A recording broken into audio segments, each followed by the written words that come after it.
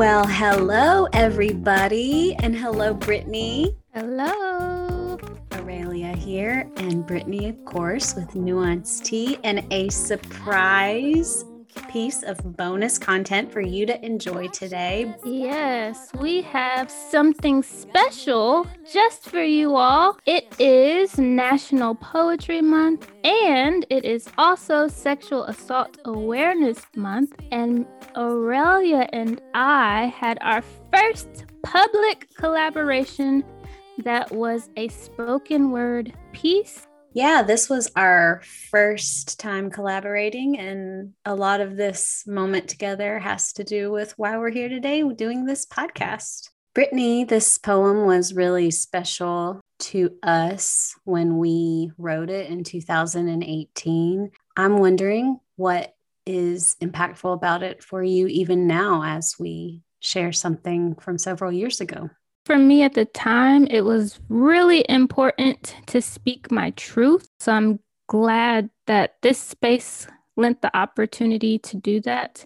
And it also speaks into this continued conversation of justice and standing up for what is right and allow space for people's stories to be heard and to be shared so that everyone listening has an empathetic ear, but is also more mindful of the ins and outs of injustices in our world. This is a poem that regards a bit of a trigger warning. If hearing sexual assault being talked about is sensitive to you or your ears, feel free to listen at another time or not listen altogether if that is more helpful to you. We are grateful for anyone out there listening. This is Speak.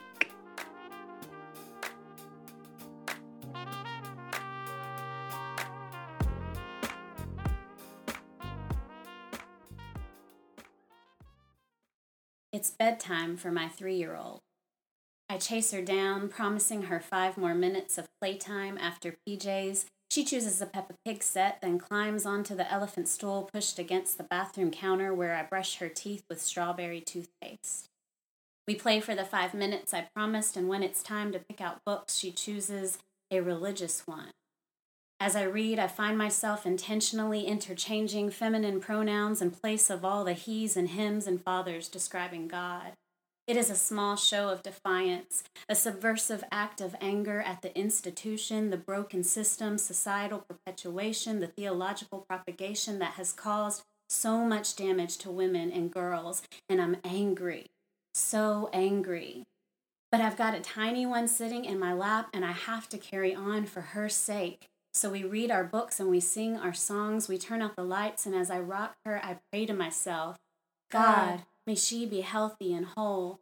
God, may she be brave and kind. God, hold her in your truth. God, protect her. May she be safe from abuse.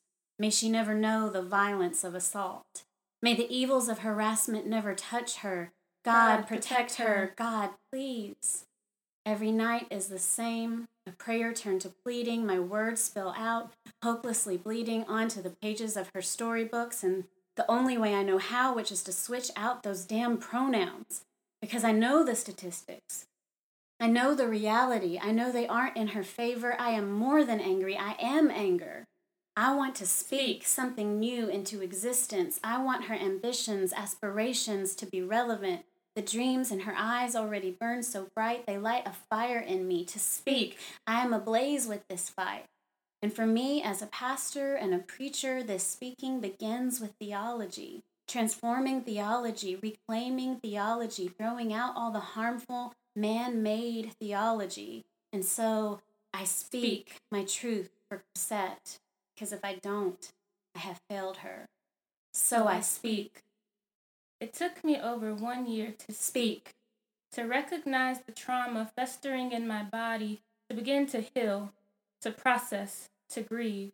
And when I finally mustered up the courage to take my experiences about sexual violence outside of my therapist's office, I felt like the door was open, then slammed in my face.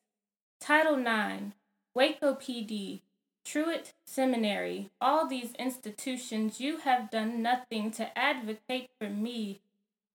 I have spent most of my time overcoming a fucked up system. I have sacrificed my health, my well-being, spent money to survive and remain alive, maintaining and increasing my self-care. After reliving trigger after trigger, after experiencing pain and adding these inefficient processes to my list of disappointments, after giving myself pep talks, it will be okay. This is not only for me. Stand in my truth. Speak. At the end of the day, sadly, with this world we live in, I did not expect justice, but I expected something more than 2 closed cases and a business card with someone saying, "Let me know if there's anything I can do to help."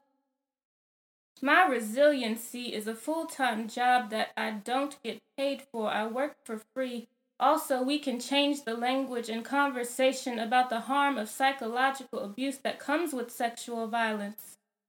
I cannot tell you how many hours, days, months I've spent making space that I will continue to spend cultivating place, belonging, acceptance for people to speak.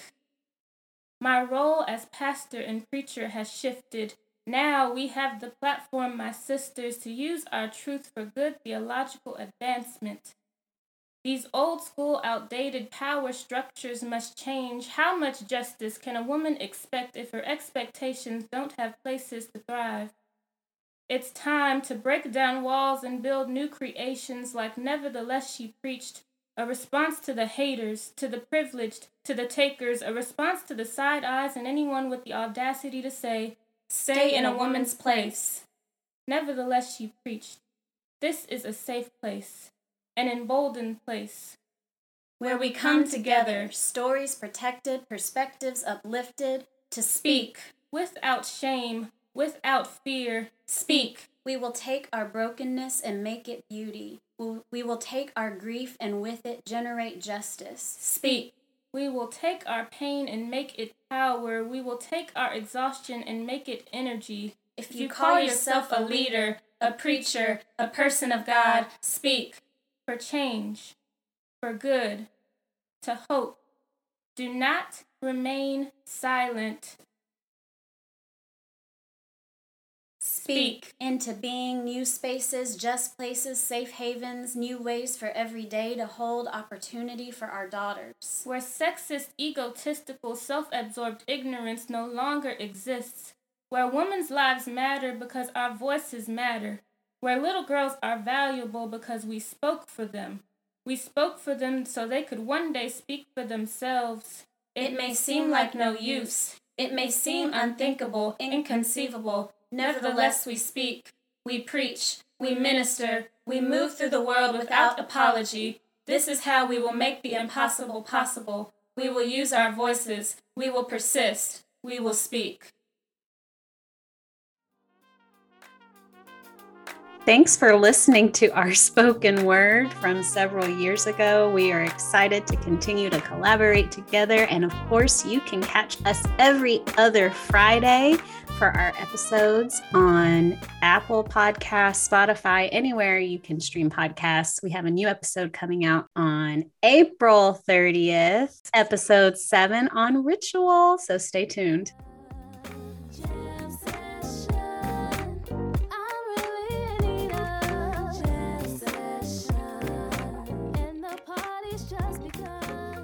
Yes, I'm excited. Is April 30th correct? I have no idea. You know better than me.